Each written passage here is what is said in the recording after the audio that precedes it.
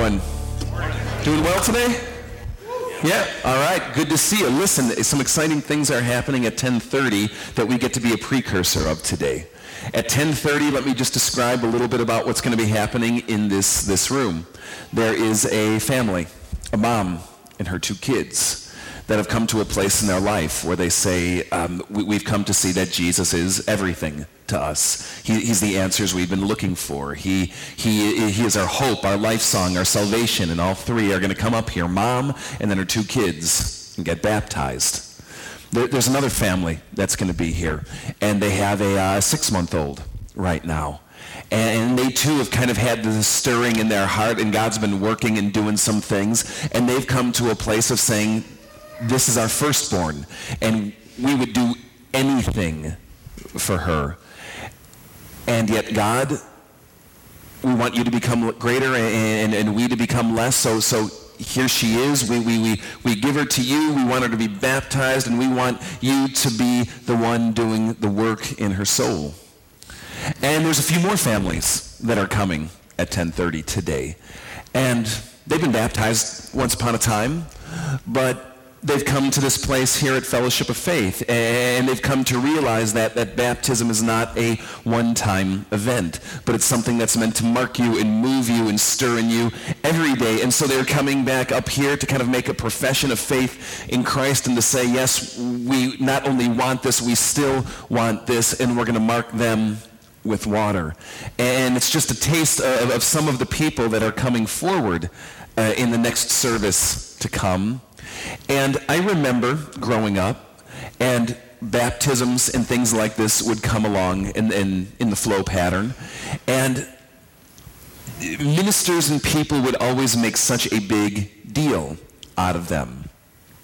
And growing up in a church situation where I saw them regularly, I kind of understood up here why it was a good idea, okay? But kind of at a practical level, kind of in a just day-to-day, when you're sitting here and you're watching it, sometimes it's hard to see why it's such a big deal. Because after all, I've seen someone get wet before. How about you? And it can be very easy in watching something that seems really, quite honestly, so mundane. Why is this so central? And so that's what I want to talk about this morning with you for a little bit. And what I'd like you to do is I'd like you to pull out a chair Bible, please. And I'd like you to open up to Exodus chapter 30. Because what I would like to do in talking about baptism and why it's so important and why it's so central is to look at where it came from. Because I've personally come to find it's kind of hard to know where you are if you don't know where you've been. And so what we're going to do this morning is trace, where does this thing that we call baptism, this practice called baptism, come from, and how might that kind of give new insight and new perspective as to what God is doing here and why it's so important. So Exodus chapter 30, here we go. If you'd look with me at verse 17. It says this, the Lord said to Moses, make a bronze basin with its bronze stand for washing. Place it between the tent of meeting and the altar, and put water in it. Aaron and his sons are to wash their hands and feet with water from it. Whenever they enter the tent of meeting, they shall wash with water, so that they will not die. Also, when they approach the altar to minister by presenting a food offering to the Lord, they shall wash their hands and feet so that they will not die. Now, when God says to do something and says not once but twice so that you will not die, it's always kind of good to listen. Would you agree? This is to be a lasting ordinance for Aaron and his descendants for the generations to come. Okay, let's kind of picture this. Let's walk through this a little bit and get a handle on what's going on. Exodus 30 is plunged deeply into a long expanse of the Bible that no one ever likes to read because it goes on for about 30 chapters with descriptions just like that, telling you how to make different furniture, different articles, different things for this place called the tent of meeting. Okay, storyline. Israelites are in Egypt. They're enslaved. God raises up Moses. God brings them out of Egypt. We've seen the story, right? The Israelites are now in the wilderness, and the entire thrust of what is going on in the storyline is that God came down on a mountain to meet with Israel. And when he did, there was thunder, there was lightning, there was roars, there were shouts. It was scary, scary stuff. Think of a volcano. You ever see a picture of one erupting? Think about having to go up into that volcano while it's exploding in your face and go, oh, that's where God wants to meet me. You're getting the idea here, right? So the Israelites panic. They send Moses to go up. And what God tells Moses is that he is going to come down from the mountain and want to live in the presence amidst his people. Now, at first glance, that sounds pretty good, doesn't it? I mean, after all, who doesn't want God living with them? But if your perception of God is an exploding volcano, and stuff like that is what's going to happen if God is in your presence, suddenly it starts to take a new twist, doesn't it? And think about it this way. What would it be like for God to be with you every moment of every day? And what would it be like for you to be fully aware of that presence? And what would it be like to be fully aware while you're fully aware of his presence, of every motive, every inclination of the heart, every misdeed, everything you've done, everywhere you've been, while standing on holy ground? It's interesting, we talk so much about wanting God to come near, but I think at some part and some level, many of us actually are slightly afraid of what God coming near might actually mean. And if you can kind of enter into that world right now, you're starting to see what it was like for these early Israelites. So how is God going to come and dwell in their presence? Well, they said, we better build God a tent. God needs a place. We need a place to set up, and it's this tent of meeting that Exodus 30 just talked about. So what they decided to do is they built this gigantic tent, and God's presence would be focused and concentrated within one of the layers of this gigantic tent, that as the Israelites then moved around, they could pick the thing up and God can kind of just move with them. You get the idea of why it's a tent and not a house, right? And so God said, do you want to find me? Well, that's where I'm at. I'm at the tent right there, right in the middle. Come find me there. But God is holy and people are not, and the question remained, how does the unholy and the holy mix? Now, what this has to do with baptism comes down to this basin, this bronze basin. So here's what I want you to picture. Imagine up here that this is the tent, okay? And we as the people of Israel are all kind of out here, right? And as you would walk up to the tent, there would be this bronze basin. Bronze basin. All right? And what did it say? That when Aaron and his sons, the priests of Israel, would come to basically minister before the Lord on behalf of the people, they would have to wash their hands and their feet to make themselves clean before going on up. So far, so good. Now, part of this had an immensely practical application. Because when you think of what the tent of meeting was like, you have to get in your mind not so much church, but slaughterhouse. All right? How do you worship at the tabernacle? You kill an animal. And how many animals do you kill? Well, count up the Israelites, do the math. And so every day what you have to imagine is person upon person upon, it's like Chicago stockyards, all right? They just keep coming and coming and coming. And there would be these utensils and these tools and these things built to just kind of even contain the rivers of blood that would flow out. It was dirty, gory work. Hey kids, let's go to church today, right? Scar 'em for life. This is the idea that you have to get going on. And so imagine if you're the priest all day long sitting there in your Birkenstocks and with your hand, and you're stomping around in blood, and you're working the animals, and you're doing the sacrifices. You are coated from head to toe. Now, you ever have this moment where your kids are playing outside, it's dirty out, it's been raining, and they got like mud all over their hands, and they start going for like light switches, they start going for the remote, they start going for stuff like that, and you can follow the trail? Parents, you ever have one of these moments, like, you kids, you know what I'm talking about? All right, well, imagine this with the priests in the temple. You don't be tracking blood all over this tent, right? So at one level, washing your hands and your feet was immensely practical. Are you with me? And yet, there seemed to be something deeper resonating under the surface of it.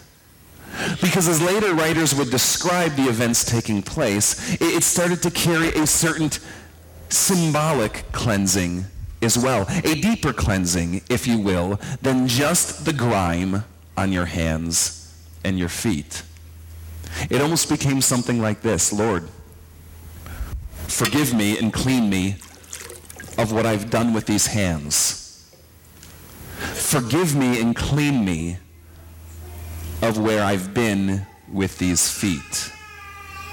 Because the cleanliness that God is interested in is not out here as much as it is in here and in here. Make sense?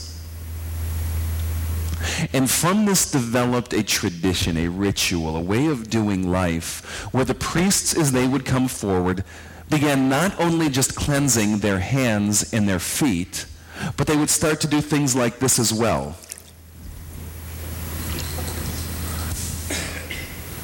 Lord, not only forgive me what I've done with these hands, Lord, not only cleanse me of where I've been with these feet, Lord, cleanse what I've thought with this mind.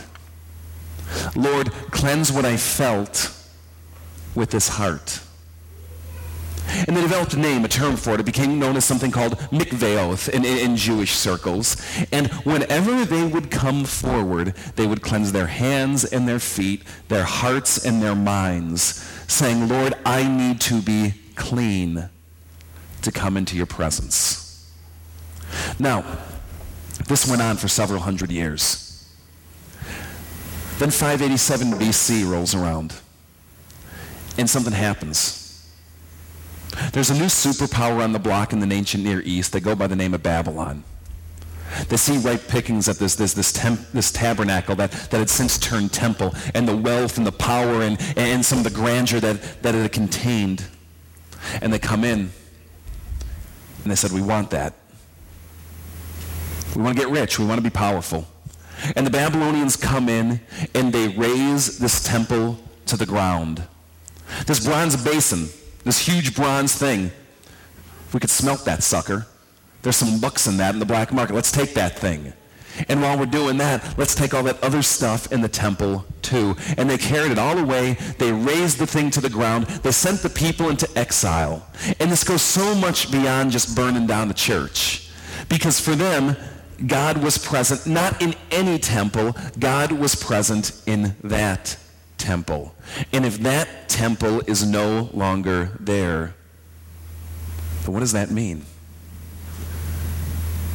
Does that mean that God abandoned us? Does that mean that God is angry with us and he's judging us? Does it mean that God is sick and tired and he took off so he let something like this happen? You ever ask these questions in the whys of life? Might it even mean that our God isn't strong enough? And who we thought he is, he might not really be. Is our God even real? And those early Israelites wrestled with this kind of thing. As they found themselves thousands of miles away from home in a foreign land, away from their God, under what they perceived to be judgment, impotency, non-existence, lack of compassion, or whatever else it might be. And as the Israelites processed through this, thought about this, and as God continued to reveal things to help them interpret the times, if you will, he began to breathe into them and to speak into them and talk to them about things like the washing of hands and feet and hearts and minds in new ways. And these people of Israel, they would continue to gather, they would continue to worship, they would continue to gather in these places, albeit far from a temple, going, do you remember the way that God saved? Do you remember what God said when? Do you remember that God invited us to? And they would pray, and they would worship, and they would seek his hand. And do you know what happened? God took something evil, and out of it sprang good. Because as they found themselves scattered among people who had no idea who this God was, people started to notice. People started to notice that there's something weird about these Jews who live over here. They don't live like we do. They don't act like we do. And some of them, in the context of that, started to say, why do they do it? Why do they even risk giving their lives for it? Some of them even began to say, I want it. Because I too have come to see that this God that you worship is in fact the one true God, and greater than anything the gods of this world have to offer. And as these pagans from the foreign lands would begin to come forward, the Jews began to ask themselves questions like, what do we do? They're not Jewish. They're not part of the line of Abraham. What do we do? How does this work? How do they come into the presence of a holy God when they might be unholy? And I remember back to some of these ceremonies they used to do. These things that spoke to them saying, you know, if we're to come into the presence of God, we need to be clean. And so out of it developed something. There's your buddy down the street, or this neighbor that you've met, or someone who's connected with you that wasn't part of the people of God, wanted to become a part of the people of God. They too wanted to come into water to be clean. And they started inventing these immersion tubs, these baths, these pools that they would connect to the synagogue. They would connect to these places, and they would come and they'd say, as you come to take upon you this teaching, this worldview, this life, this way of being, they'd say, come into the water. Come into the water, all of you, because more than just my hands and my feet, my mind and my heart need to be clean. All of me needs to be clean. And we find ourselves with this at the time of Jesus. Now, do you still have your Bibles out? Go to Matthew chapter 3. Because in the context of this, we meet another guy. Another one called the prophet of God. His name is John, and he was out baptizing. And if you're looking at Matthew 3, follow along with me. It says this. In those days, John the Baptist came, preaching in the wilderness of Judea and saying, repent, for the kingdom of heaven has come near. This is he who was spoken of through the prophet Isaiah, a voice of one calling in the wilderness, prepare the way of the Lord, make straight paths for him. Now John's clothes were made of camel's hair, and he had a leather belt around his waist. His food was locusts and wild honey, and people went out to him from Jerusalem and all Judea and the whole region of the Jordan, confessing their sins. They were baptized by him in the Jordan River. But when he saw many of the Pharisees and the Sadducees, the religious leaders of the day, coming to where he was baptizing, he said to them, you brood of vipers, who warned you to flee from the coming wrath, produce fruit in keeping with repentance. And do not think you can say to yourselves, we have Abraham as a father. I tell you that out of these stones God can raise up children for Abraham. The axe is already at the root of the trees, and every tree that does not produce good fruit will be cut down and thrown into the fire. I baptize you with water for repentance, but after me comes one who is more powerful than I, whose sandals I am not worthy to carry. He will baptize you with the Holy Spirit and with fire. His winnowing fork is in his hand, and he will clear the threshing floor, gathering his wheat into the barn and burning up the chaff with unquenchable fire. So what you have to imagine is this wild man, this crazy prophet, his name is John, and he's out at the Jordan, and he is immersing people in water. He is baptizing them. He is not inventing something new. He is carrying on something of old that began with the priests, that got developed later, that was something that who would do? The Gentiles. The people who weren't Jews that wanted to become Jews, who would come to the water. John finds himself in this stream, but did you catch it? Who is he baptizing?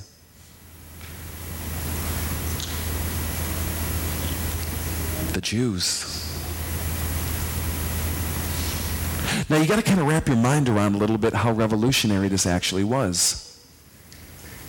Because the people that were being baptized were these Gentiles, these people that weren't part of the line of Abraham. They were the people that didn't belong.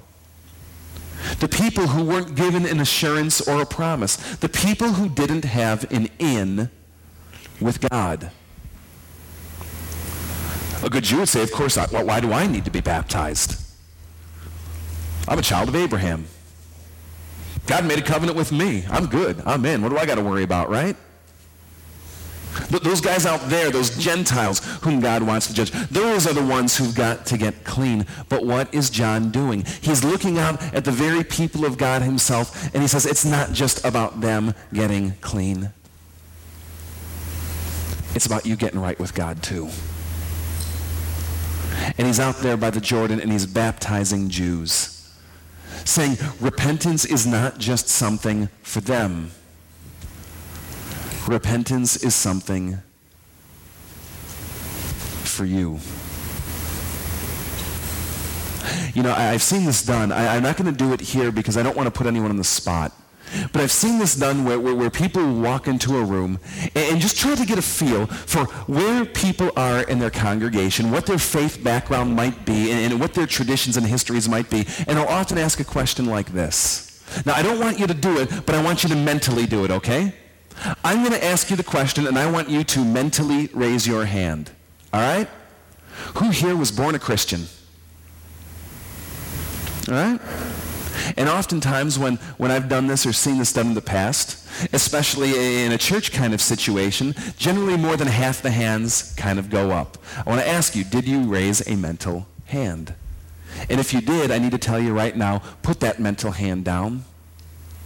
Because no one is born a Christian. I don't care what church your grandpa was a pastor of. I don't care if you were baptized at 8 days old and have been in the church every day since. I don't care what some relatives gave money to do. I don't care what mission, streak runs in your family. No one is born a Christian. The Bible says all of us have sinned and fall short of the glory of God. The Bible says no one seeks God. No one is righteous, not even one. The Bible says we're sinners. Sinful from the time my mother conceived me. Broken and distant and separated from God by birth. See, what John's message was all about is that getting right with God is not just for some of us. It's for all of us. No matter how churchy or religious or Christian lineage we might be. And people would come to the river, and John would immerse them and say, in your sins you stand under judgment for God, but God loves you. And God doesn't want you to be distant and broken and unclean before him. He would say, repent. It basically means turn. Turn to God. Turn to God, for he is gracious and compassionate in a way that knows no bounds. It's like John was standing by the river saying, guys, you got to get right with him. And what's so exciting about what's going to happen at 10:30 today, and what makes it such a big deal,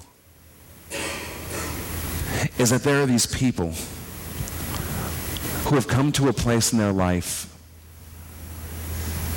that says, I got to get right with him. I want to be right with him. I want to be clean. People who have said, I realize who I am and what kind of condition that I'm in and what that means in my relationship with God. And people who have come to realize that as unpopular as it might seem, the judgment of God is real.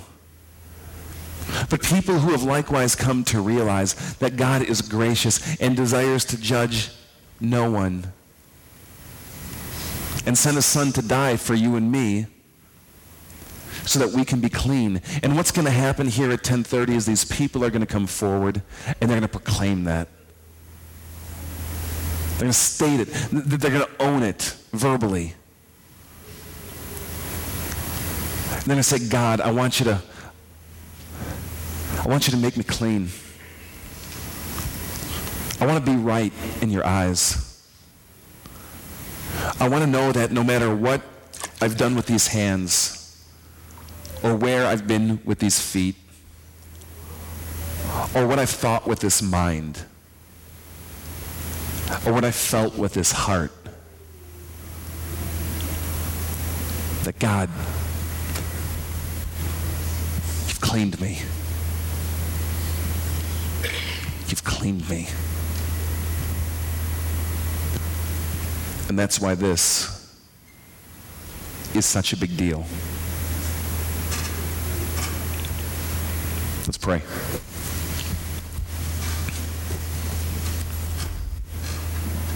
God, I want to lift up to you the Norris family, the Mikalski family. I want to lift up to you Amy, the Martins. God, I want to lift up to you these families, these people, these men, these women, and these children who are going to come forward, yearning to be clean. I want to thank you, Lord Jesus, for dying on that cross to cleanse us of all our unrighteousness, to pay the price for our sin, to take our judgment upon yourself. Well, thank you for pouring out your grace, for treating us with mercy when we don't deserve it. We want to thank you, God, that even though you are holy and that we are not, that of your accord you make us holy so that we can come into your presence. I want to pray for each of us standing here, sitting here, that God, we would remember that you've died for us too. That your mercy knows no bounds, no matter where we have been or what we have done or what we have thought or what we have felt. Your grace is powerful enough to wash us from the inside out. Forgive us, God, for the times we take it for granted. Forgive us, God, for the times we think we're entitled. Forgive us, God, for the times that we think it's something for someone else to worry about but no longer pertains to me. May none of us here, God, be guilty of taking that for granted. Lord, thank you for dying and rising. Thank you for making us clean. God, we pray. Amen.